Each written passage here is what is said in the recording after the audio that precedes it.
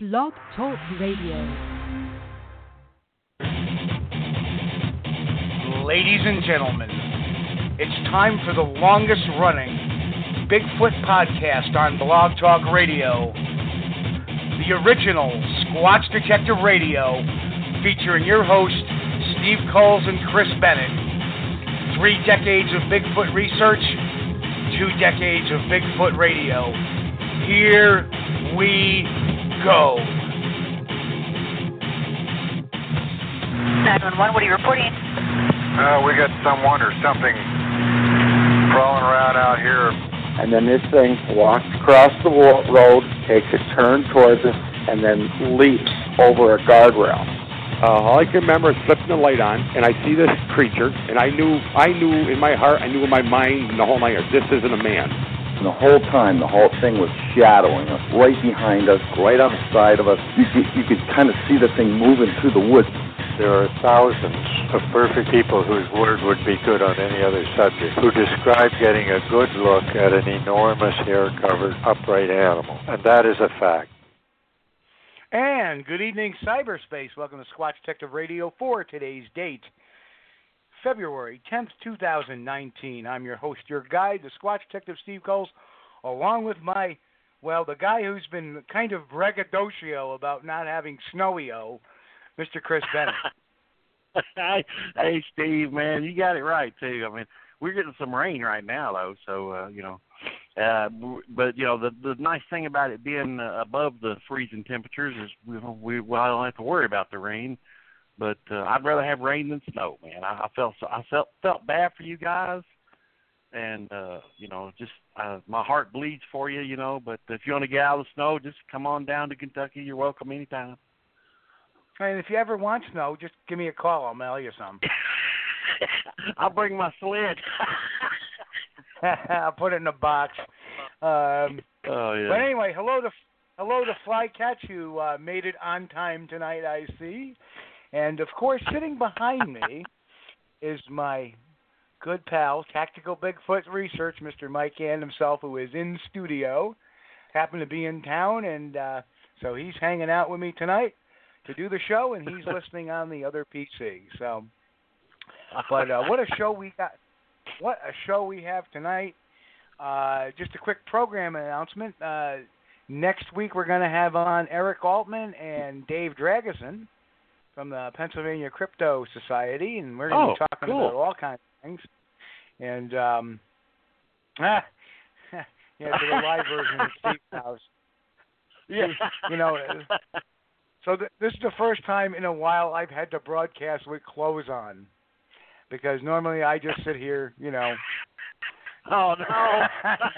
no, I'm just kidding. Oh, that's Steve doing the broadcast in your underwear and a cup of coffee, huh? Okay. Yes, my BVDs. But we're Fly. We'll talk about that too. But a lot of stuff has transpired, and of course tonight's guest from the Buckeye State, we got Tim Stover and Ohio Bigfoot Hunters Facebook group, and that's a fun place on Facebook, one of the more friendlier ones, and have a lot of fun over there. And we'll be getting him on momentarily. Of course, we're going to be talking about some topics, and of course, when we get Tim on, I want to get his take on this. But of course, we haven't been really doing too many shows since January because of a little bit of a hiatus because of the holidays, and then last week we were up against the Super Bowl, which man, we can't compete with the Super Bowl. There's no way. You know what? I think if we had talked about these topics last week, we would have been more exciting than the Super Bowl with that score. We could have did some commercials and stuff, It was a better soccer game with the ball being kicked so much. Well, anyway. I didn't even watch it. Because I can now, with today's technology, I can just breeze over to YouTube and watch the Super Bowl commercials without having to sit through the game. I'm really not a football fan whatsoever. And but I really do enjoy the commercials. But this year, I felt they were kind of dry. And you know what? The halftime show this year. Yeah. It wasn't good at all. Well, no. Oh no. Yeah, it was pretty gnarly. And something very funny just happened in studio here today. Is my dad just came barreling into the office with a toy in his mouth, looked at us, and then just took right off. So I have no idea what he's thinking. But anyway, of all the times for him to act like a knucklehead. Well, anyhow, so topic number one, and you know what, Tim Stover, come on. How are you doing tonight, brother? We're just going to bring you on. That's right. Good. Steve, Chris, how are you guys? Thanks for the invite. Oh, absolutely. Anytime. And so we're going to talk about the topics. We might as well bring you on because you're one of the best color commentators out there. So and you've had your share of shaking the tree or busting people that are shaking the tree. So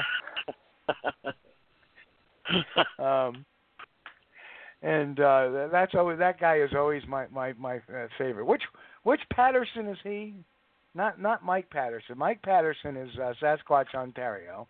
That's Jeff Patterson, isn't it? Yeah, that's correct. Yeah. The sad thing about it is that 2 out of 3 Pattersons are hoaxers. Right. I'm glad I got that last name. Oh goodness. The only Patterson that ever told us the truth, I think, was Roger Patterson. Right. Yeah.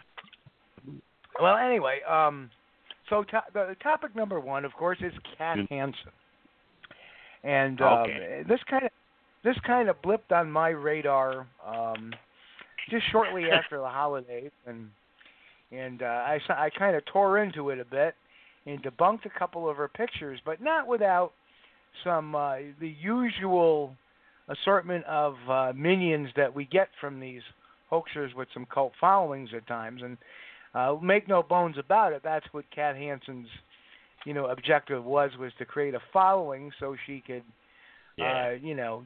get some money via her Patreon page, telling us how much she knows about these creatures. Yet every picture, the pictures that I pointed out were clearly hoaxed, manipulations of the pictures, etc., and they can all be found on my blog.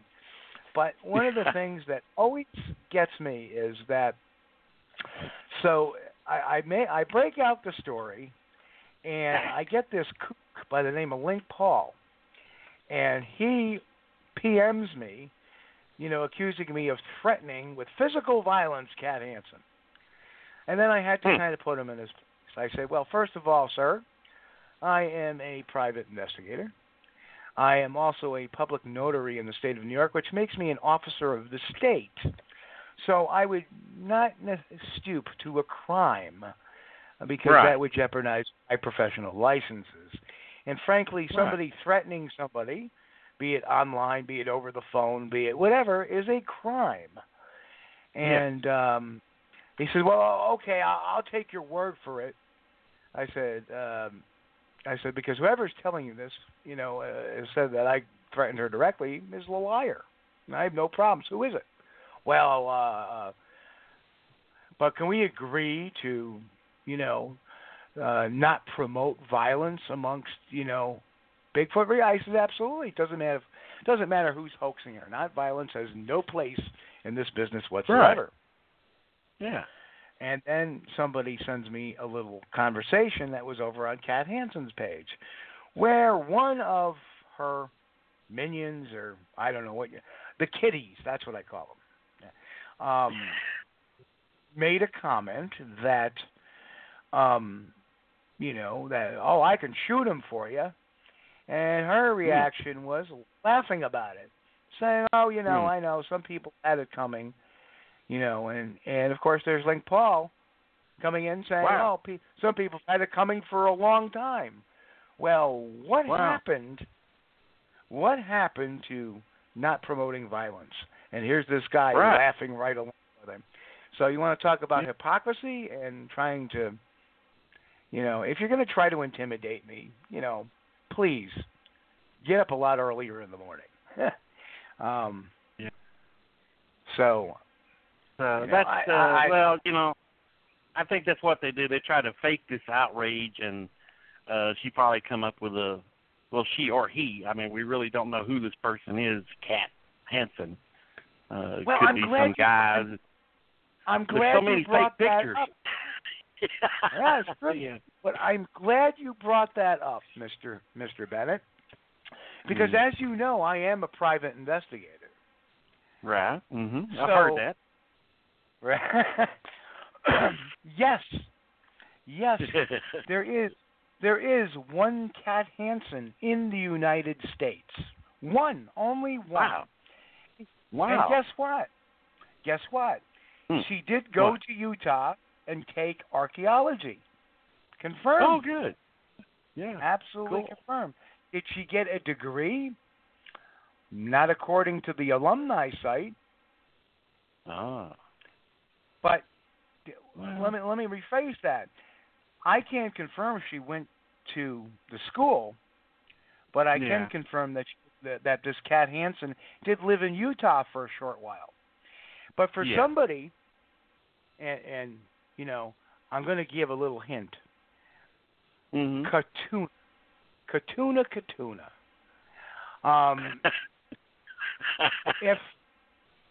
If she has all these interactions with Sasquatch, the only Cat Hansen in the United States, guess where she lives? Take a guess. Where? Connecticut.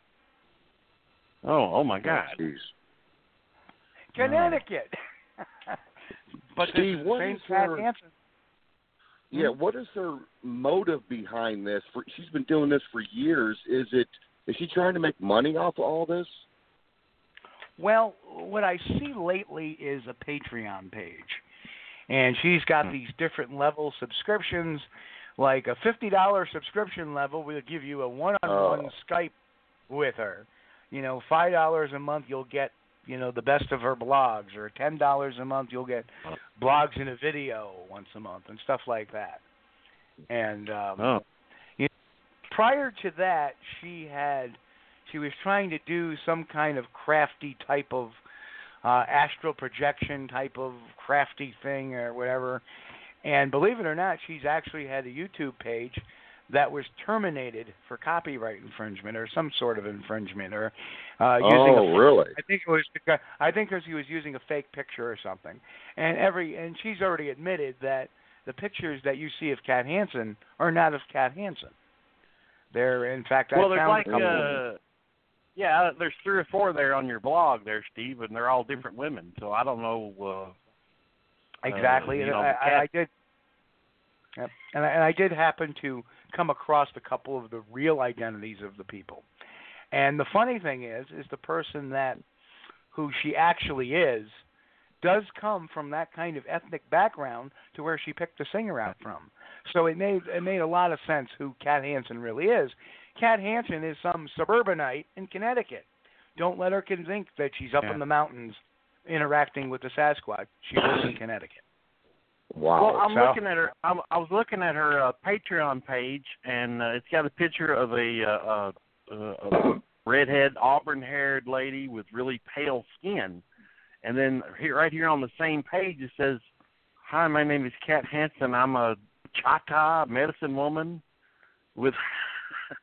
She's a Cherokee medicine woman, and she's from Connecticut. Yeah. Exactly. I don't understand that. There is a lot of different things. In fact, the funny thing is she made a comment on her Patreon page saying that she is known by some Native American term. Well, that Native American term, she claims, is like something to the equivalent of one who sees the special beings, or one who can communicate with the being, right? When in actuality what it means is, you know what it means? Medicine man. What? Yeah. So yeah.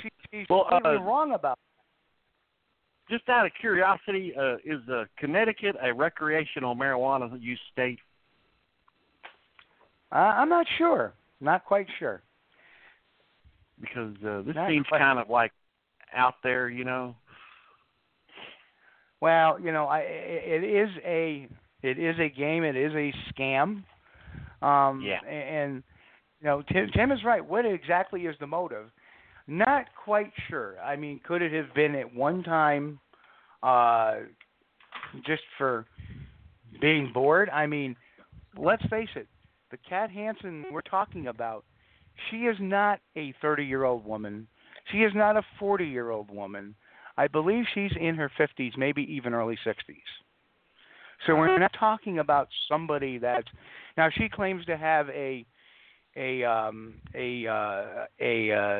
archaeology degree from Brigham Young, and of course, guess what? Her name does not show up on the alumni list for archaeology graduates. Well, so. Huh. Well, the thing is, I don't really mind if she wants to have a YouTube page or a Patreon, whatever, and she wants people to donate for her to talk to her. That's fine.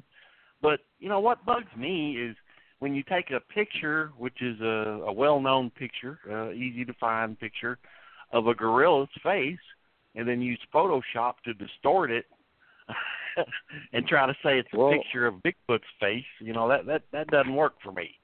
Well, Chris, that's what I call a hoaxer. I mean, people like her, in other words, I call them, they're attention seekers. Right. When they're doing this kind of stuff, and she's been called out on it before, and just recently, and it's like, how much is it going to take to prove to people that are her followers that she's full of crap at what she's doing?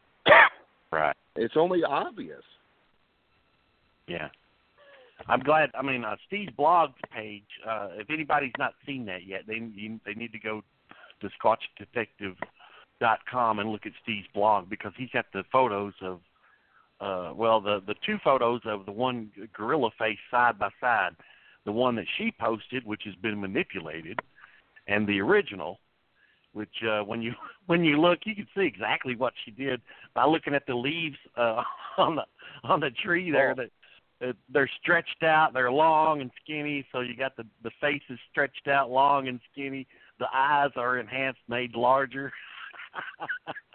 Yeah, man. I could definitely tell, because Steve shared that on OBH page, and I'm like, wow. Yeah. I mean, I couldn't believe it. Yeah. And then there was the second one, and actually a Twitter tipster gave me the second one I debunked, and that was the one where it was a picture of a young ape sitting with its hand up, and she actually darkened it and turned it on its side and made it look like a Bigfoot standing next to a tree or holding a tree. Right. That's the one that got me right there. I'm like, wow, how could she possibly try to pawn this off on people? I mean, that's crazy.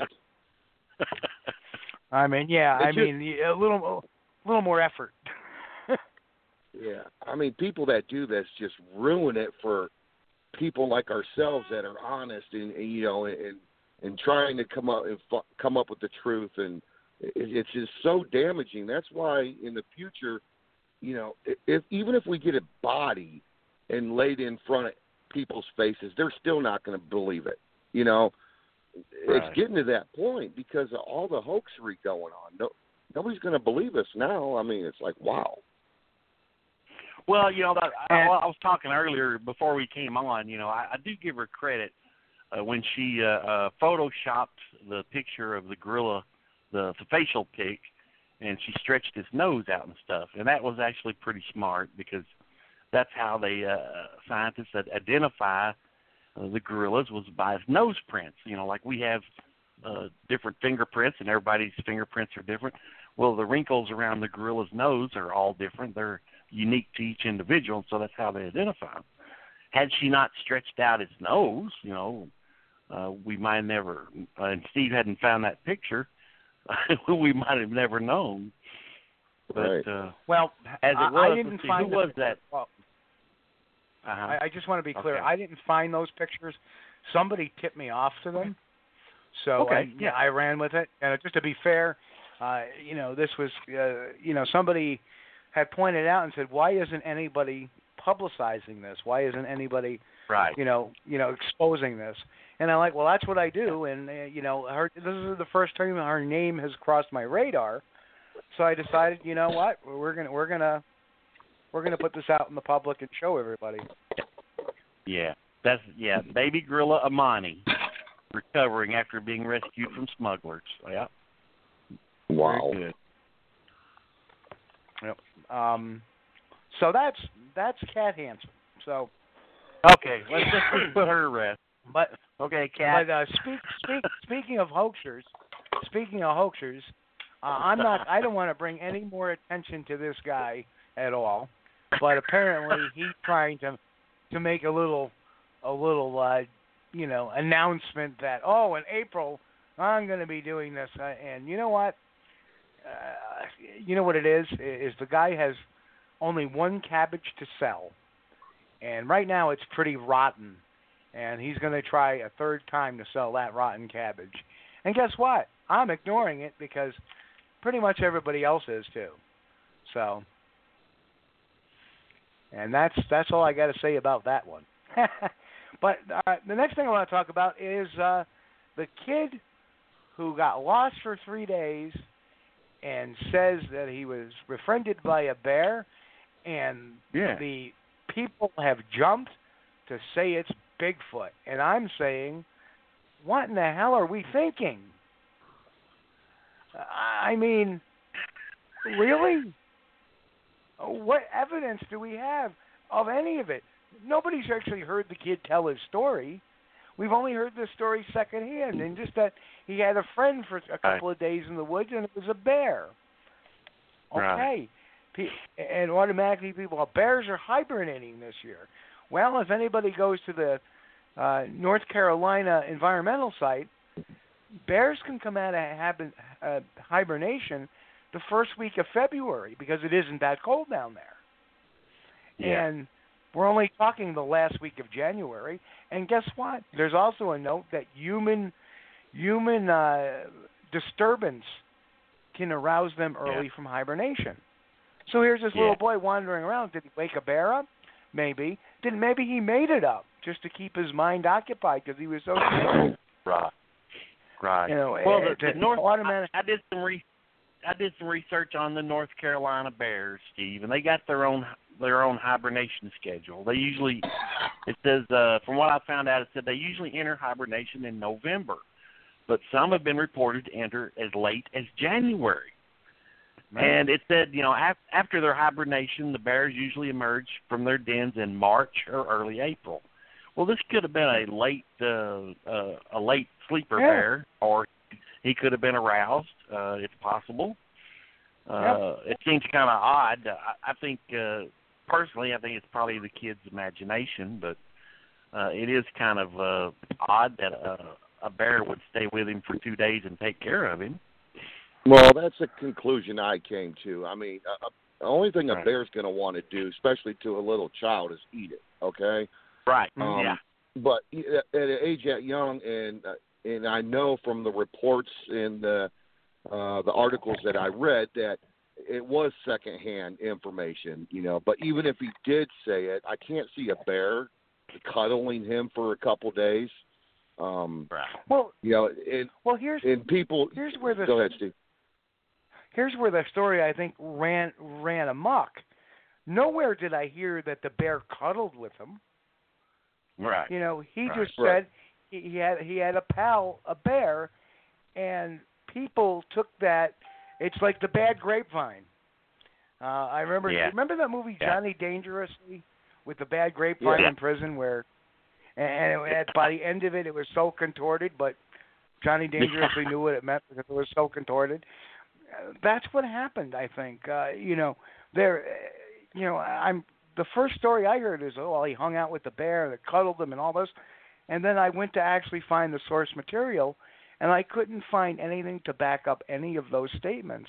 And all I can think of is rumor and supposition, and the story got twisted. But, Right. you know, here's another thing, Tim, as you were saying, you know, giving us a bad rap. There are actually some news outlets out there that picked up that actually made the statement that said Bigfoot experts think that the boy actually was with Bigfoot, not a bear. And then that makes it sound even worse too. So when I started reading those articles, we have to be more judicious in how we portray ourselves sometimes. Well, his mother. mother. When the story come out, you know, everybody, you know, instantly thought, okay, there's no way a bear is going to cuddle with him or whatever. It's going to eat him. Everybody jumped to, it's got to be a Bigfoot. It's got to be a Bigfoot. After reading you know how the media is, everything gets turned around. You can't believe anything nowadays. You know, the truth be told, he did get lost for, 1-2 days or something like that. I think it was his imagination. I really do. But then again, there's always a possibility. I'm not saying it didn't happen, you know, but I just think it's his imagination. Well, here was what was actually said from the USA Today story. It said he hung out with the bear for 2 days, is what his Aunt Brianna Hathaway shared in a now private Facebook post. She didn't say whether the bear was real or imagined. Okay, now it says Casey's mother gave authorities the same report, that he had a friend in the woods that was a bear, and this is Sheriff Hughes told USA Today. So, you know, that's where it came from. It doesn't say that he cuddled with it or anything like that. But here's the thing, though. I went back, after I got into Steve's line here. I did a little investigating on this story when it came out, and on the 22nd of January was when Casey disappeared from the backyard. Now, the low temperature that night was 17 degrees. Okay, now that is dangerously low. Okay, that's right. He's a very lucky kid if he come out of 17-degree temperature exposed like that. But now Wednesday was 28 degrees was the low. Now I think the highs was like in the 40s or 50s during the day. But Thursday, you know, he had it a lot better. It was 48 degrees was the low, and I think the high was in the 60s. But now, you know, we're talking on Tuesday night, the kid had a problem. And from what I had read, he wasn't actually dressed to be out for very long. I think he had on like a little light jacket.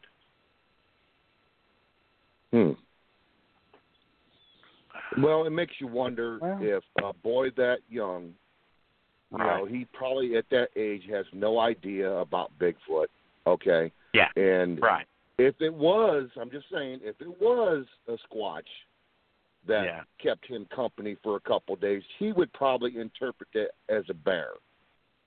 You know, it's very likely. Or, you know, or a monkey. Or a monkey. Right. Correct. Yeah. Or because to me, a bear walks on 4 legs. A Bigfoot does not. Right. So correct. To me, a boy would assume that it's either some sort of monkey, gorilla, or human, hairy man. Before it would actually. Steve, you got to remember though, we're talking about a 3-year-old. 3 years old. You know, he was not even young. 3 years old. Oh boy. He's really not even doing his ABCs yet. So his exposure to the world is probably limited to I don't know, Barney and Elmo and stuff. But now the area though is well known for having black bears. So it's very possible that he could have seen a bear in the past or heard talk about bears. But it's very doubtful that he would ever heard any talk about Bigfoot, though. So he wouldn't have known what one was if he saw it. But, you know, I got to say the kid is lucky to be alive because that first night, 17 degrees. Okay, man, I'm not sure I would have made 17 degrees in a jacket in the middle of the woods.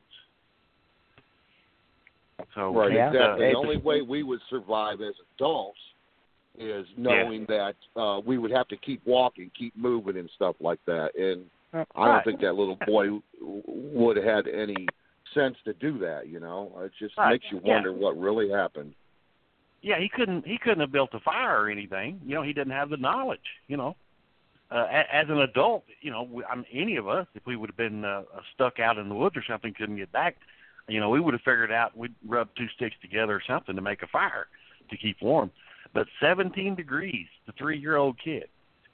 So it does kind of make you wonder how this kid survived, and is it possible that you know, he got a little care from a Sasquatch? I guess it's possible. But, is it possible sure he got a wouldn't care from a bear? No, not likely. but I don't think you know, so, because that bear... Well, the bear isn't hungry because he just recently went into hibernation. It's not like the end point of the hibernation. Yeah. So that bear may not be as hungry as it would be as if it came out of hibernation in March or April.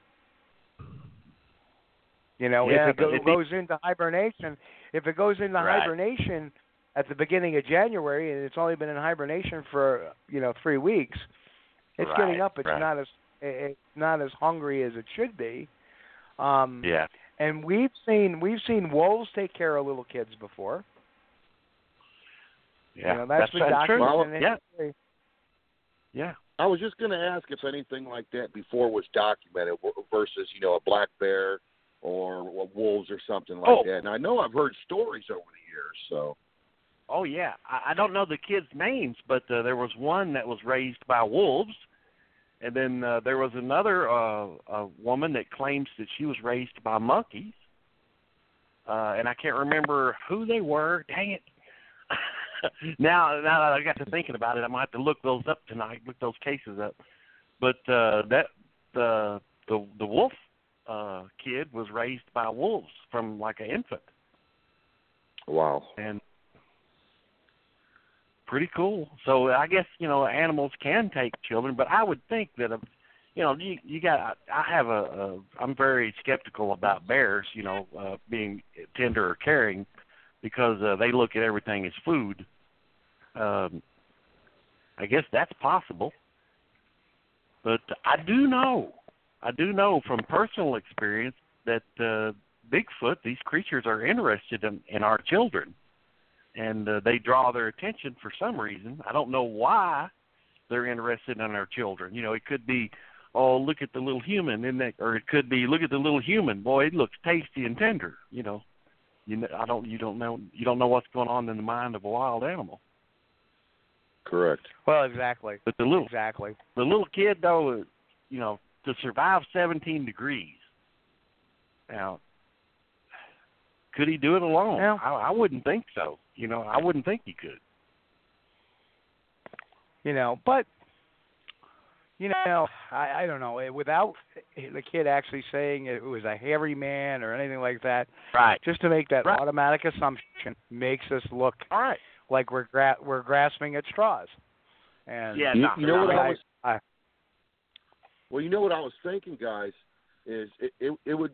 It's at the point now where you just love to take a drive down there and sit down with the little boy and just start showing him a bunch of pictures, a bear, a Bigfoot, a dinosaur, and see what he picks out. You know, I don't know if the family's ever even tried that yet or if the story has just went cold, but that would be something to do. You know, that's what I would do if that happened to my little boy. You know, days later I'd wait till things calmed down and, you know, he was okay. I'd open this book with all these pictures and say, tell me what the bear looked like. I mean, you know, maybe that might help, but just saying. Well, he was rescued by the sheriff Chip Hughes, and Hughes said that he had to wade through nearly waist-deep water to get to the boy. Oh, and, yeah, that's right. I did read that. Yeah. Yeah, when he found him, said the boy was soaking wet, cold, and tangled in thorn bushes. So, you know, this kid, that's odd that this kid, you know, how tall is the kid? He can't be over 3 feet high, I wouldn't think. 3 years old, and he went through the Hughes, the water was waist deep on Hughes. But see, that was the thing. I was thinking about, hey, that would be a great place to go check for tracks until I read that part of the story where the kid, you had to go through waist deep water to get to him, and that would kind of, negate the possibility of finding any tracks. Well, it is what it is. We won't know ever, yeah, probably. That's right. But I do want to cover this one last topic, and this one's going to kind of rock some things. But once again, we have another cabbage that has resurfaced. I talked about rotten cabbages early. Here comes another, I feel, is a rotten cabbage, is the massacre theory at the Patterson-Gimlin film site has reared its ugly head again, thanks to M.K. Davis putting this out there again. And I just don't see how you can see what you think is red on the film, and there's Bill Munns has come on and explained why that coloration is there. We've had Bill Munns on a number of times and explain exactly what that coloration is. But how does one go from that little alleged bloody pool to this huge massacre theory with all these, this happened and that happened and this happened, and it's nothing but conjecture and theory based on seeing something or believing you see something on film. And there is no smoke. There is a smoke screen. And, it makes me wonder what is going through MK's head, particularly because he's been really promoting another film that, he's been really secretive about, the fence climber video. And, Tim, I don't know if you're familiar with that. I've heard people talk about it, but I don't think I've actually seen the video. Well, what people don't understand is that, MK's there or somebody's there with a picture of the fence. However, the section of the fence that is climbed over is not in the picture. So that tells me right there that could be an issue. That, okay, I'm going to stage this picture, and the fence is only this high. Not to mention, people have wondered, about this. Now, here comes the big shocker of everything. I've seen that fence. I've been there. Yeah. I've actually been there. Really? Okay. And I know who actually captured the film. His name was Mike Sells. He passed away several years ago. Mike Sells was involved with a bunch of hoaxed videos that had gotten him removed from the BFRO, had gotten him removed from, I believe at the time, the TCBRO down in Texas. Yeah. The fence walker, I have met Mike Sells when he was alive. The fence walker looks like, to me, Mike Sells, who is 6'5", who is a tall, skinny guy, and it looks like to me it's Mike Sells in a ghillie suit going over. Guess what? That's Mike Sells' fence. You know what? I think I've seen that video. Now recall, wow. Right. That's the thing. I mean, I'll be honest. MK does some really great video reviews and what he does, like on the Patterson footage and stuff like that. Yeah. Every once in a while, he'll stray off course, and he'll get into something like, and you'll be watching it, you're like, what? I mean, like the thing with this massacre theory, I've never believed in that at all. But a lot of his other work is really good. He finds a lot of things that you've never seen before, and stabilizing film and stuff. Does great work, but then he, like I said, he strays off course for unknown reasons. Yeah, I'm the same way. I can't fault MK for his work he does at cleaning up these videos and stuff, and he does a great job. But I also look at it this way: is he's got an opinion, and his opinion is it's sometimes I agree with it, and sometimes I don't. I'm sure that sometimes he doesn't agree with mine, but that's the way opinions are, But he sees a lot. But man, he's talented. He's talented. But he sees a lot that I don't see.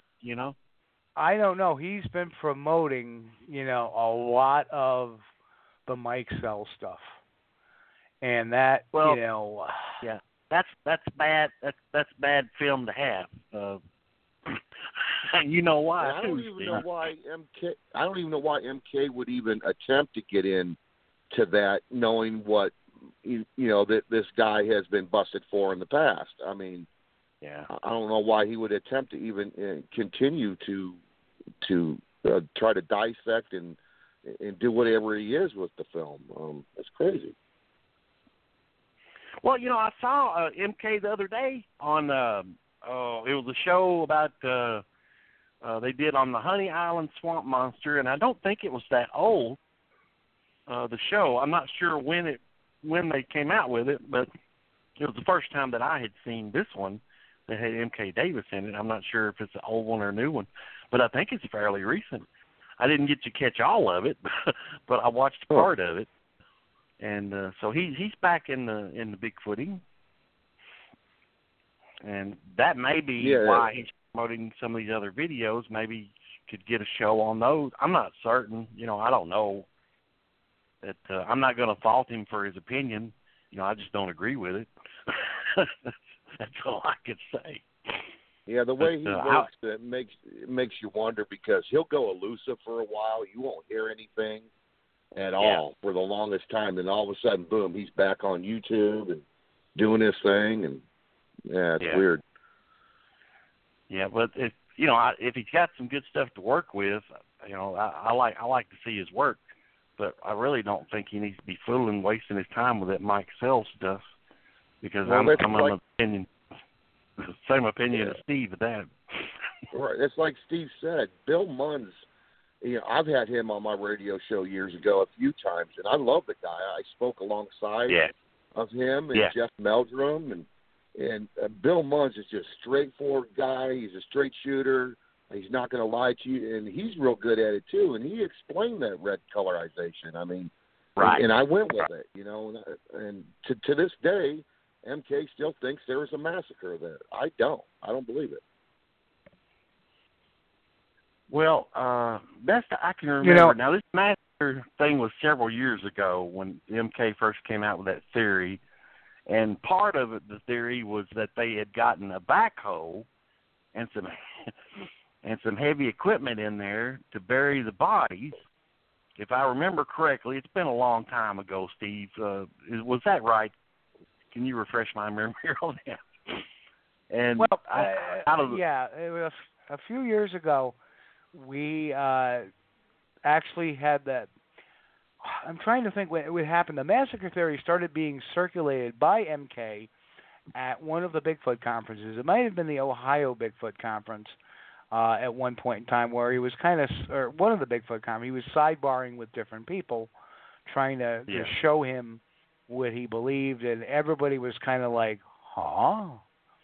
And then there's some disturbing stuff too that, for example, Henry May has officially unfriended MK Davis. I know MK had released a video that Henry had said something about, and it was supposed to be just between them, and Henry got really that was supposed to be a private thing that they were talking about, and MK made it public.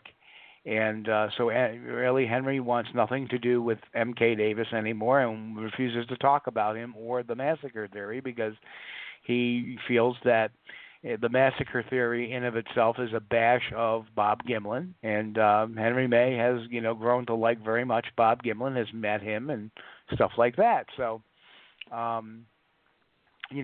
Jeff Stewart made a comment about that too, and we know Jeff Stewart to be a firearms guy, and he talks about the muzzle flash, and he questioned that the white spot, which MK claimed was a muzzle flash, was not. So it's just. Well, yeah, I mean, he's welcome. He's welcome. He's welcome to his opinion, though, Steve. Absolutely, absolutely. But again, what it comes down to is, I don't know. It's just, I guess people are entitled to his opinion, but he's trying to claim them as fact. Yeah. And the whole, I don't know. It just besmirches a lot of people, but it is what it is, I suppose. I don't know, but the whole that and the trying to hold up the Mike Sells video, especially the fence walker video, which I looked at the video and I go, that's Mike Sells in a ghillie suit. Well, look, this guy's 5'10" in the picture. Well, I wasn't going to come out and say that, Steve, but I'm glad you did. Because that's one of the reasons I believe that MK could do a lot better than the footage from the old Mike Sells footage, And Henry had some very strong words at one point in time, and I was like, wow, I don't know if I'd go that far, but because, let's face it, MK is not trying to make money off of this. No. So I want to scale that a little bit back. As wrong as he may be, I was there too, and I'm an investigator, and I took a totally different dig from the whole thing. Not to mention, Mike Sells leading us to tracks that didn't make sense, and that's a whole nother story. But yeah, just it's not good when, I know people want to give MK a lot of credit. He does do great audio work, but it's not necessarily. It's how he gets from point A to point B sometimes confuses the hell out of me. Me too. Well, come on. All right, let's get Tim going about Tim Stover. Come on. So Tim, yeah. So Tim, and of course anybody wants to join the conversation, our call-in line now that we've actually gotten off the news topics for the night is area code 646-668-2982. 646-668-2982. We're here live on Squatchdetective Radio with Tim Stover from Ohio. Tim, how's it going, brother? Not too bad. Same old stuff. Trying different things and staying at it. What's hard to believe that's going on 27 years since my sighting. So time flies, I'll tell you. So Tim, I'm going to ask you to kind of tell everybody about your sighting, because it's been a while since you've been on the show, and of course we have new listeners from all over the place now that we're on iHeartRadio and Google Play Store and iTunes and all that stuff. So why don't you let everybody know what exactly happened back in 1992? All right. Well, prior to that day, 2 weeks before that, I went down to Salt Fork State Park in southern Ohio, and I scouted the area out. It's Route 51. It's off the main route going through the center of the park, which is Route 1. And I went up, I turned on the Route 51, went up a couple miles, parked the vehicle, and I seen a deer trail coming out of there. I'm like, okay, I'm going to walk back in here, find a tree that's going to be suitable for my tree stand, mark my area, and come back on opening day of bow season for deer. So with that being said, I left on the day of my sighting. I left early in the morning. I couldn't sleep that night anyway because I was so excited about going hunting the next day. And I got down there to my spot, pulled in probably around 4:15 a.m. in the morning, worked my way back towards the tree, got up in the tree with my climbing deer stand and sat up there. Like I said, it was about 4:30 in the morning. I stayed up there all day long, and I didn't see one deer. The only thing I seen was turkeys. And, coming early afternoon, getting towards later afternoon, I was getting sore. I was getting tired. I was frustrated because I didn't see one damn deer. That kind of irritated me. When you're up in a tree stand for 12 hours, that'll get to you after a while. So from what I can remember, about 4:30 in the afternoon, I knew there was a good hour and 15 minutes left of daylight. But I was so frustrated. I was tired. I was sore. I'm like, the hell with this. I'm getting down. and I'm getting out of here, and I'm going to drive back home. I'm not going to see a deer. Well, I reached down, to my waistline and undid my plastic safety belt that holds you to the tree in case you fall, Right. Well, that made a noise. And as soon as I undid that buckle, I heard, probably around the 2 o'clock position from the direction I was facing, I heard like a stick snap, like a little break. Looked up, looked over there was nothing there. And I'm like sitting there thinking, okay, that might be a deer. Let's reach back down, get my safety belt back on, clicked it back on, reached up, grabbed my crossbow because it was on a hook on the tree. I didn't want to sit there and hold my crossbow all day, so it just stayed there on the hook. Looked back up, and there that thing was standing there. Probably, I'm guessing at the time, 30 to 40 yards away, and just staring in my direction. And immediately you get your heart about drops because I didn't know at the time what I was looking at. At first I thought it was this huge, giant, naked homeless guy in the woods covered in hair. There's all kinds of thoughts going through my head. Well, anyway, this thing was staring in my direction. I couldn't tell if it was looking directly at me, which to this day I believe it never did see me. I was in full camo. The only thing that wasn't camo was my broadheads, and they were up inside the quiver. So, and it looked off to its right, and this all happened within 50, 60 seconds. Slowly turned its head back, looked in my direction, and then turned around to its right and started walking away from me. Now, here's where it really hit me. When it turned around to walk away, I can see the muscles flexing in its back, and I'm sitting there thinking, okay, that's real. That's too big to be a human being. Right. The hair's too long on it. It was the same color as the coyote. It was a gray color, light gray to white color, and it just walked away and vanished. Everything happened, took 50 to 60 seconds, and it was over. Now, let me tell you, I was shaking so bad I thought I was going to piss myself because I didn't know really what it was, but then it finally sunk in. It's like, okay, that's got to be a Bigfoot. So I don't know if I stayed up in the tree stand for another 15, 20 minutes shaking, and the hardest part of that was it was a climbing deer stand, and Steve's an outdoorsman, and you guys probably know what I'm talking about. So on your way down, you got to lift up a little bit, lock in the back blades, release, go down. I could barely do that, you guys. I thought I was going to lose it, and I was going to come crashing down on my tree stand. But I made it down. I picked up my crossbow, and I'm telling you, like I said on Finding Bigfoot on the episode I was on, I actually walked a couple 100 yards backwards out of them woods with my crossbow loaded, one bolt in it, which they call an arrow, and I thought that thing was going to come after me. And it's a day that you'll never forget, and I'll be honest, it's a day that sometimes I wish never would have happened to me, because from that point on, it totally changed my life.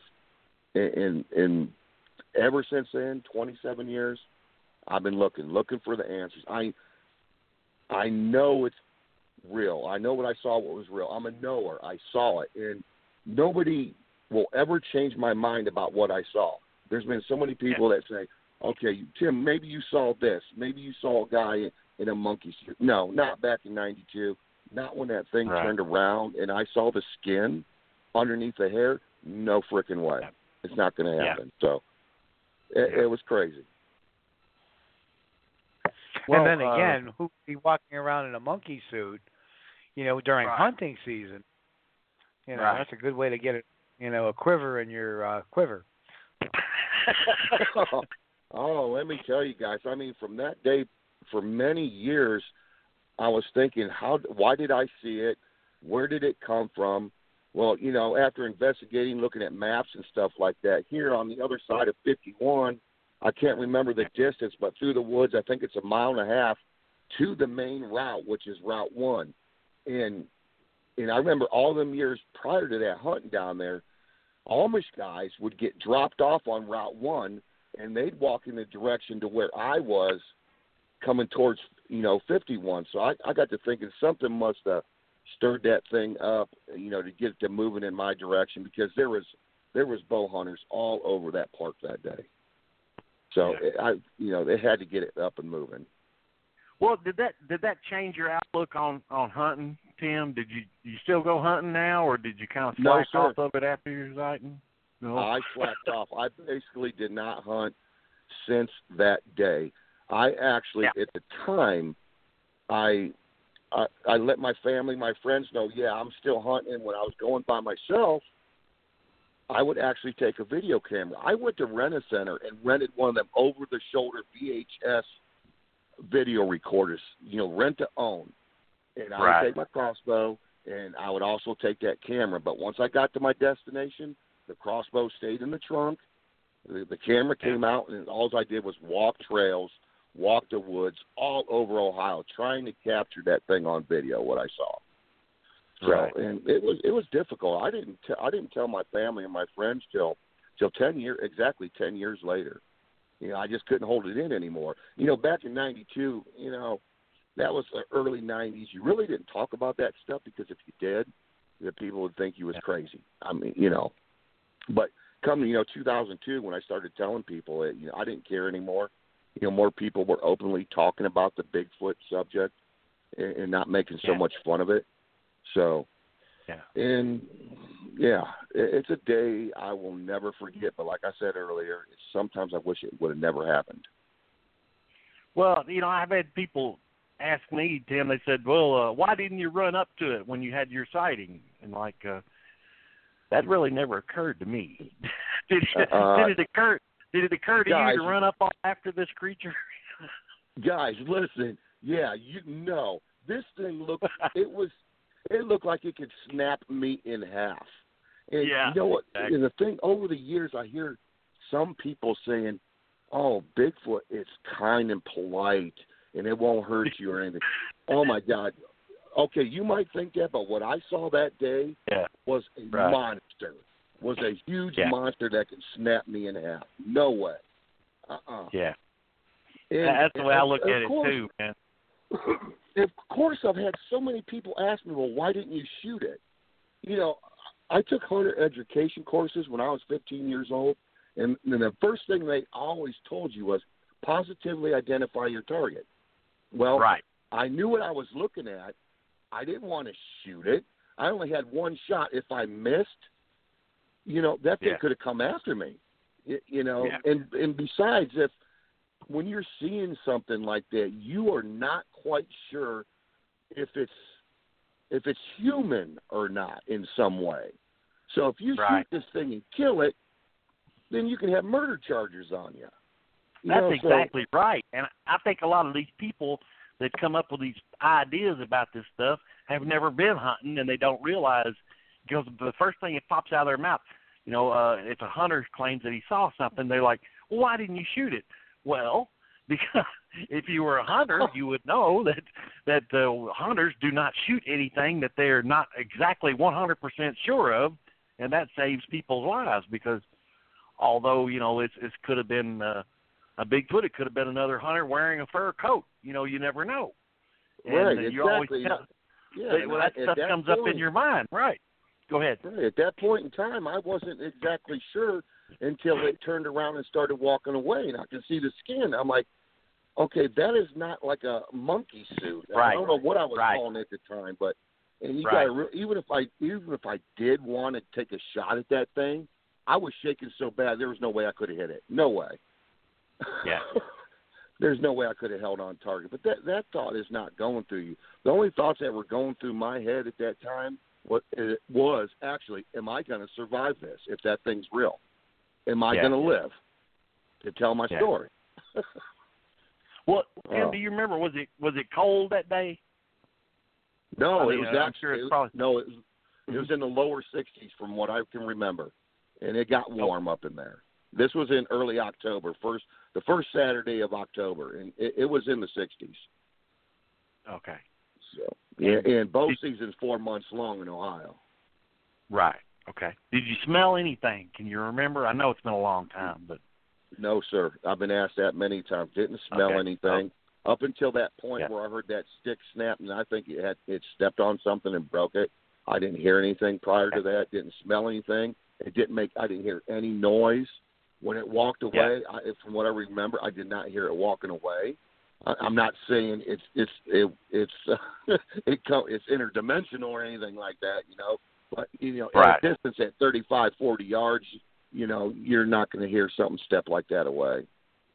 Right. So. Right. Now, Tim, did you get a good look at its face? Yes, I did, sir. And at that distance, I can remember seeing skin. I can remember seeing the mouth. I didn't see any teeth because it didn't have its mouth open. And when I was looking at its eyes at that distance, I'm sure even if it was a human, you couldn't see the whites of the eyes. I'm not sure, but I saw no white. It was just dark. The eye sockets they were dark. And it's just like, I'm telling you, guys, it's just like on the Patty film. I mean, hardly no neck, real wide, conical-shaped head, short legs. And people have asked me, was it male or female? I'm telling you, I did not really take my eyes off its face the entire time. I was in such shock. I believe there was some vegetation around its lower section or something like that. I don't remember seeing its feet or its legs. I just saw that upper massive body. Right. And I just couldn't take my eyes off of its face, because when you're seeing something like that, even if it's like a deer and you're out deer hunting, you're focusing on its face until you take that shot. Because you're anticipating if it's going to make certain movements with its head or eyes, you're kind of trying to anticipate what its next move is. That's what I was doing with this Squatch. I kept my eyes locked on its eyes. And to this day, I can't say for sure, but I don't think it saw me. I was a good 12 feet up in that tree, fully camo. Yeah. But for some reason, its natural instincts told it, and when it must have heard my safety belt, it must have told it, like, okay, there's an unnatural noise that it just heard up ahead. Let's turn around and go back the other way. Tim, I've had something similar happen to me. I went into an area where these creatures were at, and as soon as I made myself known, there was a loud snap, and then everything got quiet. And I've so had that I can't help several times. Yeah, I can't help but wonder if that loud snap of a sound like a thick branch breaking. I can't help but wonder if that may be intentional, on their part. Right. Were they letting the other ones know or something? I don't know. Yeah, one of the first things I'm always at, just like you guys asked, what color was it? And I told you what color was it. And also, that's, Stacy Hostetler, Steve knows him. He came up to your neck of the woods years ago, and you showed him around. Yep. And he had his sighting at Beaver Creek State Park, and that's how he got a hold of me after his sighting. He wanted to find somebody that was local that had a Bigfoot sighting of a real light color. And his was almost a white color, basically. And that's how I met him. So, and that's another thing I thought of for many years after that. And that's why I never said nothing. I grew up, whenever the subject did come up about a Bigfoot, they were always supposed to be black, a black Bigfoot, black hair. Yeah. And what I saw that day, that's what confused me so bad. So many thoughts were going through my head. Okay, if that's a Bigfoot, it can't be because it doesn't have black hair. Well, I'll be damned. When it turned around, walked away, there was nothing else it could have been. So I believe they vary in colors. Just like the hair on our heads, it varies as you get older. I don't know. I agree. I think there's every natural color there is out there. Yeah, especially lately bald. I haven't seen any bald ones yet. Now, if I would have saw that Bigfoot that day and it would have been bald, I'd be like, oh, whoa, okay. Here's a quick question. Did you happen to notice any earlobes on it at all? No, sir, not at all. I just Yep. seen hair. I was focusing on the face where there wasn't so much hair. I didn't. Matter of fact, I don't remember seeing ears at all. I know they was there, but if they was, they was real small and just the hair was in the way. But no, I don't remember. Yep. Now, a question. A statement you've made a couple of times is that you wish you had not seen it. Why do you say you really wish you hadn't seen it? Well, Steve, for many years, I don't know if I'd call them nightmares, but dreams of my encounter, and them dreams would not go away. Another reason why I say I wish I would never saw it is it's totally changed my life and what I do in my life. And for 27 years, that has been my goal. To see it again. And I don't know. It's just sometimes I wish it would have never happened. I don't know. It was just the dreams, and then, going the first 10 years without saying anything. You held all that in for 10 years. I mean, that takes a lot out of you when you can't tell anybody for that many years, and you want to so bad. And then when I did first started telling people, other than my family and close friends, I would get ridiculed, and and I didn't, for many years I would get laughed at. That's another reason why I wish it didn't happen. But now today, I don't wish that anymore. Really, it is what it is. It happened. It happened for a reason in my life. For some reason, it happened. Well, that's the thing. I think a lot of people go through the same thing too, Steve. They see this, and then if they tell anybody, they get made fun of. Like, oh, you're kidding. Nah, you didn't see that. You're pulling my leg. Right. But I also think that, and correct me if I'm wrong, because of the nightmares, I'm sure that you were suffering at least some post-traumatic stress disorder from this sighting, which a lot of witnesses do in certain circumstances. When you have something that it's not in your belief system, and all of a sudden you're seeing it, it shocks your world, it changes your view of the world, but it creates, and not being able to talk about it even compounds that it's probably a form of PTSD you were going through for some time. It had to be, Steve. That sounds reasonable. It sounds sensible. That had to be what I was going through. And I know a lot of other people that have had sightings that that had the same symptoms as I did. But I'm telling you, for many years after that, I was in bad shape. It really messed me up. And it's like you said, I saw something that is not supposed to exist. Right. And it's in many years after that, I'm like, you try to convince yourself, oh, you really didn't see that, when you know damn well you did. It's not supposed to exist, Timmy. Maybe you're going crazy. Maybe you're losing your mind. And, that tore me up for many years. Yeah. That's why I started carrying a camera with me, Tim. Every time I went out somewhere, I'd take a camera with me. And that way I could at least point it and take a picture or a video, and that way I could show it to somebody else and say, look, do you see anything here?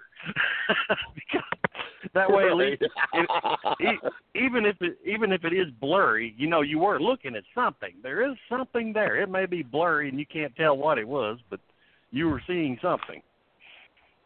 Well, let me just explain. I think to put it in much broader terms is let's think about it. Now, I for years was a medic. All right, and there was things that I seen that people could not comprehend, and I would not talk about. I mean, it took me many years to get over it too. But I had two Mother's Days in a row, and in those 2 Mother's Days in a row, I've seen 5 children die as a result of fires. And that was 93 and 94, boom, back to back. And 94, that was it for me. I was done. because I couldn't talk about it. I was having kids of my own, so it creates this trauma within your system. If you're seeing something that you cannot express, you cannot describe, you cannot share with others without, and a lot of times is, and Tim, tell me if I'm wrong, you couldn't talk about it because they wouldn't understand it, or they would ridicule Correct. it. And because of that, that builds up this stress within oneself. And police officers go through it, firefighters, medics, they all go through it. Soldiers go through it because they all encounter things that are traumatic. They're life-changing events. They're things they don't expect to see that they see. And then they have to get through it. And once they get through it, they feel like they can't share it because nobody has that frame of reference. And that is, truly what causes that stuff. And I've talked a lot to a lot of witnesses. In part of that, what I always try to do now, especially one gentleman I think of a lot is, and Tim, I don't know if you know him, Dave Groves. I've heard of him. Yeah, he had a sighting, and he was so scared to talk about it. He talked to me privately at a Cabela's event. And I don't know if it was the Cabela's. I think it was the Cabela's event, or it was at some event. And I said, "Listen, Dave, I want you to come up. I want you to tell your story. But I go, just be brave about it. Just do it. And you're not going to be mocked. People will listen to you, applaud you, and ask you questions." And that's exactly what happened. And after that, he thanked me because it was like lifting a weight off his chest. And, that's what I try to talk to. That's why people ask me, why do I go to conferences? It's to let these people relate these stories so they can get them off and they don't have this trauma behind them. Because for a lot of people, it is a trauma. Oh, it is. And then, for 10 years, I held it in, and that builds up. And, that can bring you down right there. And then once I started telling my family and friends and everybody, it was like the biggest weight off my shoulders. It was amazing. And I'm like, damn, I waited 10 years for this, but, oh, yeah, it really tore me up. Well, yeah, I mean, it's amazing how it can change your whole mood, your persona for the longest time until you actually overcome it. I mean, it did for me. I mean, I was not the same person for quite some time for years after that, until I finally was able to put it behind me with those kids dying. It's just, when I saw a Sasquatch, when I saw my first one, after going through what I had gone through in the 90s, it was kind of a small thing to me, but I can understand because it did linger in my head, and yes, it did provoke some dreams, but the event just kept playing over and over and over in my head for weeks. It's very distracting. It's very distracting. And, that's what we're here for. So people, if you've seen a Sasquatch out there that's out there listening to me, or you've seen a Bigfoot or any kind of trauma, talk about it. Talk to the right people about it. Obviously, if you've seen a Bigfoot or a Sasquatch, talk to the right people about it. But if you're going through some other type of trauma in your life, please get some help. Talk about it to people. Get it off your chest. It'll make you a better person. I agree. If I had to go back in time and change it all over again, the day after, even the evening of my sighting, I would, if I could, I'd go back in time and change it, and I'd start telling everybody. Because, like Steve said, you hold that in for so many years, it takes its toll on you mentally. Yep. Yeah, it does. It does. Now, one thing I've always said is shows like Finding Bigfoot have, although, there's a lot of people that scoff at the show, but they kind of made Bigfoot not a 4-letter word. It's not the dirty little secret. And that was the one positive from that show. I mean, agree or disagree, Tim? Well, I agree, definitely. Yes, it's created a whole new people that think that tree knocking is in the woods and whooping is Bigfoot research, but it's a lot more than that. But that's okay. I'll take the good with the bad, and the good of that is now people are more open about it. Well, yeah, we have to be honest with ourselves. Since, remember Monster Quest? I loved that series. I loved that show because it wasn't only Bigfoot. They had maybe things about the Mothman, Chupacabra, stuff like that. But since shows like this have been coming out in the last 15 years, it is, in a way, it has really helped. It's gotten so many people to open up and tell their stories instead of holding it in for so many years like I did. Yeah. It's good to talk about it. Yeah. If anybody had a sighting that's been bugging them, they need to talk about it. It's the only way to get over it. And as funny as it sounds, I actually, a couple of years ago, I had the opportunity to meet Jason Hawes from Ghost Hunters. And I actually went up to him, and I had a little conversation with him, and I actually thanked him for what he did, not only just for the ghost community, but for the crypto community, because their show, in a way, kind of blazed the path for Finding Bigfoot, for the paranormal per se. Because let's face it, Bigfoot may not be supernatural, but it is paranormal, being outside of the normal. So people say, is Bigfoot paranormal? Yes, but it's not supernatural. It's not a ghost. It's not a superhuman being. It's not. It's it's out of the norm. So that kind of opened the path to lead that. It left the door open to get all that in, and so shows like that.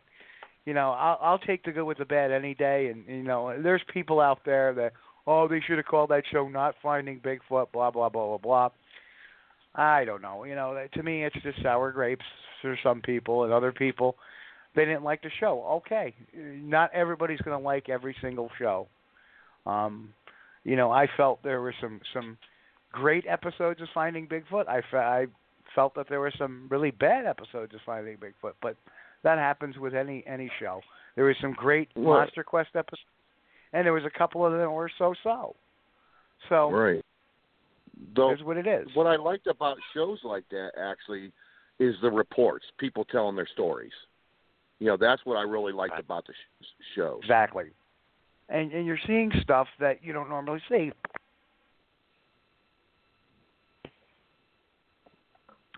So, your experience on Finding Bigfoot, did you have a pleasant experience with it, or? Oh yeah, I did. I mean, the cast, Matt, Cliff, Bobo, and Renee, they all treated me real good, and especially the field producer, Natalie Henson, I believe was her name, if I recall right. I spent a lot of time with her. And at first, when I went down to on the show they have the town meetings, and I went down there and, told my story and stuff like that. Well, before everybody left, she walked up to me and she goes, "We're sorry, we're not going to use your story." And I'm like, "Okay, that's cool. I just wanted to come down and tell my story. I'm good with it. Thanks, for giving me the opportunity and stuff." Well, once I left there, I was halfway back home. It's an hour and 45-minute drive. She calls me on the phone. It says, "Tim, the other producers, they want your story. They want you to be on the show." I mean, just like that, they changed their minds. So, and Mark Mazel for the BFRO, he was amazing. I've actually went out with him a few times, do some research. But I spent a lot of time with him. He helped me set up the tree stand for the filming and stuff like that. So it was a pleasant experience. It really was. They treated me really well. Excellent. And the funniest thing that I found about that, now, I actually never was on Finding Bigfoot, but I actually helped them produce, I think, 2 or maybe 3 episodes. I helped them put together some stuff. Oh, really? And yeah, absolutely, yeah. The Mother Bigfoot episode, which was the Vermont trail cam photo in the Vermont area. Then they did one in the Whitehall area, and then they did one with the baby Bigfoot down in Medina, New York. And actually, I met Natalie down at the location. We actually scouted the property at the time. So yeah, I helped them, kind of finagle all that stuff together and get the right witnesses and stuff like that. And my biggest shock was meeting Matt, because you hear these things about people, and then I actually got to meet Matt, and I found him to be quite congenial, very interested in what was going on, and a very decent person to me in person. So for that, I'm very grateful. And exactly. Yeah, I liked him too. Yeah.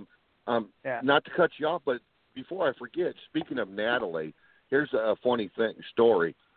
We were waiting on the film crew. I was in her vehicle, in one of the vehicles. I directed her to the area where I parked that morning of my sighting, and I said, pull over right here. And it started to rain, and we're waiting on the film crew. And she's sitting in the driver's seat. I'm sitting in the passenger seat. And she goes, so, Tim, tell me about your sighting again. I'm like, okay, all right.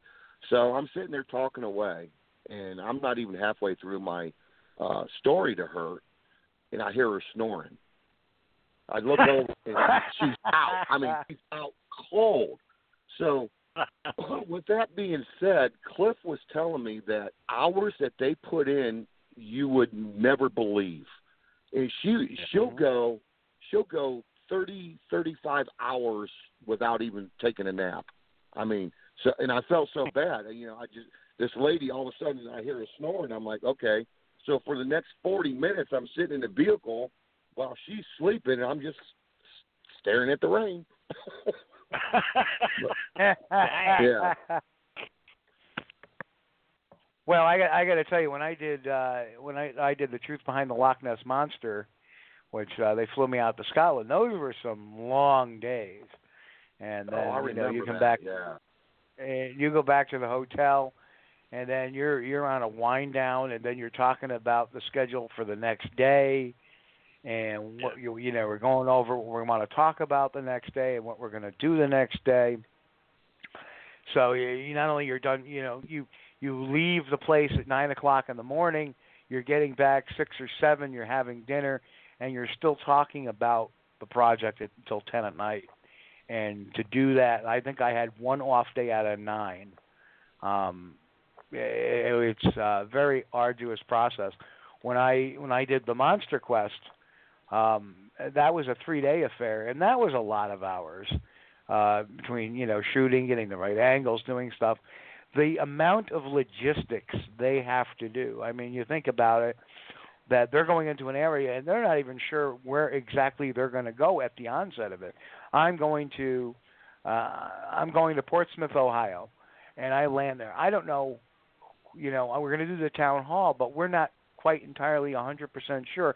We know a couple of the people we want to talk to, but we still have slots for 2 or 3 more, and we don't know where they are exactly logistically, and they have to plan all that out, get the crew out, get the good shots in, get the interviews in, get, whatever kind of scripting or storyline they want to, not so much a script, but a storyline they want to follow. Because storylines are, even in reality TV, you have to have a storyline to make everything cohesive. It's not necessarily fiction. It's, okay, we're going to talk about this in relation to that, in relation to this. And it's not an easy process. And those people worked their asses off from what I saw. So they do. And actually, I would like to have. Go ahead, man.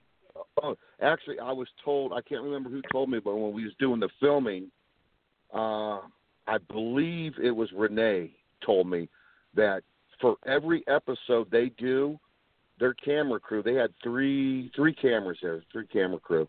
They have to shoot a minimum of 70 hours of footage, and then it's narrowed down to 40 minutes.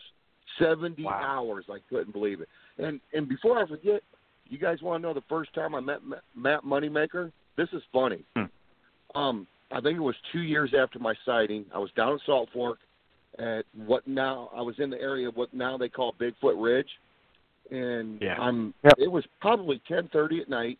I'm just inside the wood line. There's a big ravine, and it goes back up another hill. Well, I'm in there just walking around with my flashlight looking. I can hear people talking on the other side of the ravine. So I'm pointing my flashlight over there and stuff like that. And here, not even 30 seconds later, here comes a park ranger. Gets out of his vehicle, comes walking up to me to see what I'm doing. Hey, everything okay here? I'm like, yeah, I'm good. I still got my flashlight, mind you, pointed on the other side of this hillside because I was trying to see who was over there talking. And all of a sudden, I hear this guy go, "Turn your flashlight off, dickhead." And I looked at I'm not kidding you. I looked at the park ranger and I said, "Oh, that's some guys over there." And he told me, he goes, "Oh, that's Matt Moneymaker and his buddies over there." That's the first time I heard about Matt Moneymaker when he called me a dickhead. That was in, I believe, 94. Yeah, it was 94. He was doing, early 90s, he was doing a lot in Ohio. So that was the first time I heard of him. Yeah. Yeah. Wow. Well, I was kind of sad to see Finding Bigfoot go. You know, I would rather to have a weekly show that, you know, of course, I didn't get to watch every episode, you know, when it came out that night. But, you know, during the replays or another, I would get to watch an episode every now and then. And I kind of miss it. And you know, I miss the old Monster Quest. You know, they always did have some kind of weekly deal about Bigfoot. The only thing that I could see on the cable now is like on Destination America, the killing Bigfoot things, and I don't even watch those. Right. Well, I'll tell you, I don't know if you guys know this or not, but Moneymaker was on a podcast. I think it's called monstrousPodcast.com a few months ago. Mm-hmm. I think it was October or maybe. But he stated on there that he's going to be the producer, but he is actually going to be coming out with a new show, a new series. Yep. And that, I don't know if you guys heard that, but he plainly stated that on the. Oh, okay. Yeah, so that'll be interesting. And the funny thing is too is Ghost Hunters is coming back too. They're going to be making some major. They're going to be making some major announcements. I think they're moving over. Basically, everything's moved over from Destination America over to the Travel Channel now. So I would not be surprised we see, because Travel Channel bought Destination America, and Destination America has become more of the Travel Channel, and Destination America, as we knew it, is now moved over to the Travel Channel. That's why you have you know, Josh Gates over there now, and so. Well, anyway, guess what time it is? We need to get Josh on the show, Steve, because he is funnier than hell. I like Josh. But not a Bigfoot believer. Yeah. Not a Bigfoot believer. You know, he's done so many investigations, though, you know. Yep. Well, anyway, guess what time it is, Chris? I see. Yeah. I hate that. Yeah, I do, too. Well, Tim, this has been a quick night. But we had a lot of fun. We've had a lot of fun. We'd like to have you on again soon, and we'll get at it with some more stuff. But Tim, obviously, we want to promote the Ohio Bigfoot Facebook group. Of course, folks out there want to catch Tim and you know, all his best. Ohio Bigfoot Hunters on Facebook. Just get on Facebook and type in Ohio Bigfoot Hunters. It'll come up. So, Tim, anything else you got going on in the near future? No, just changing my game up. You know me, I like to try different things from watercraft research to drone to using thermals. I'm just going to keep at it. I truly enjoy it. You know, I love to do it. So, amen to that, brother. You guys have me on. Yeah, I appreciate you guys having me on the show tonight. We'll do it again. Our pleasure. It's been fun. Yeah. Well, always enjoy. The honor's been all ours. Yep. So anyway, folks, next week, thanks a lot, Tim.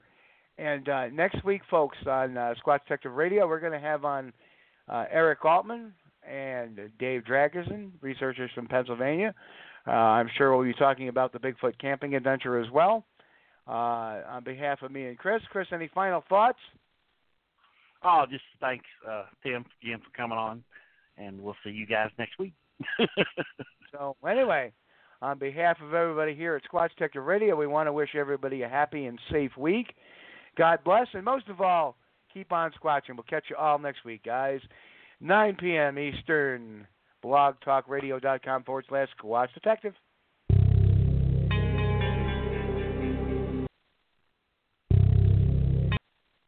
Except that's the wrong intro. Thank you for listening to Squatch Detective Radio. Join us each week on Blog Talk Radio, Sundays at 9 p.m. Eastern, as your hosts, veteran Bigfoot researchers, Steve Culls and Chris Bennett, bring you guests from around North America, exploring the mystery of the beast known as Bigfoot.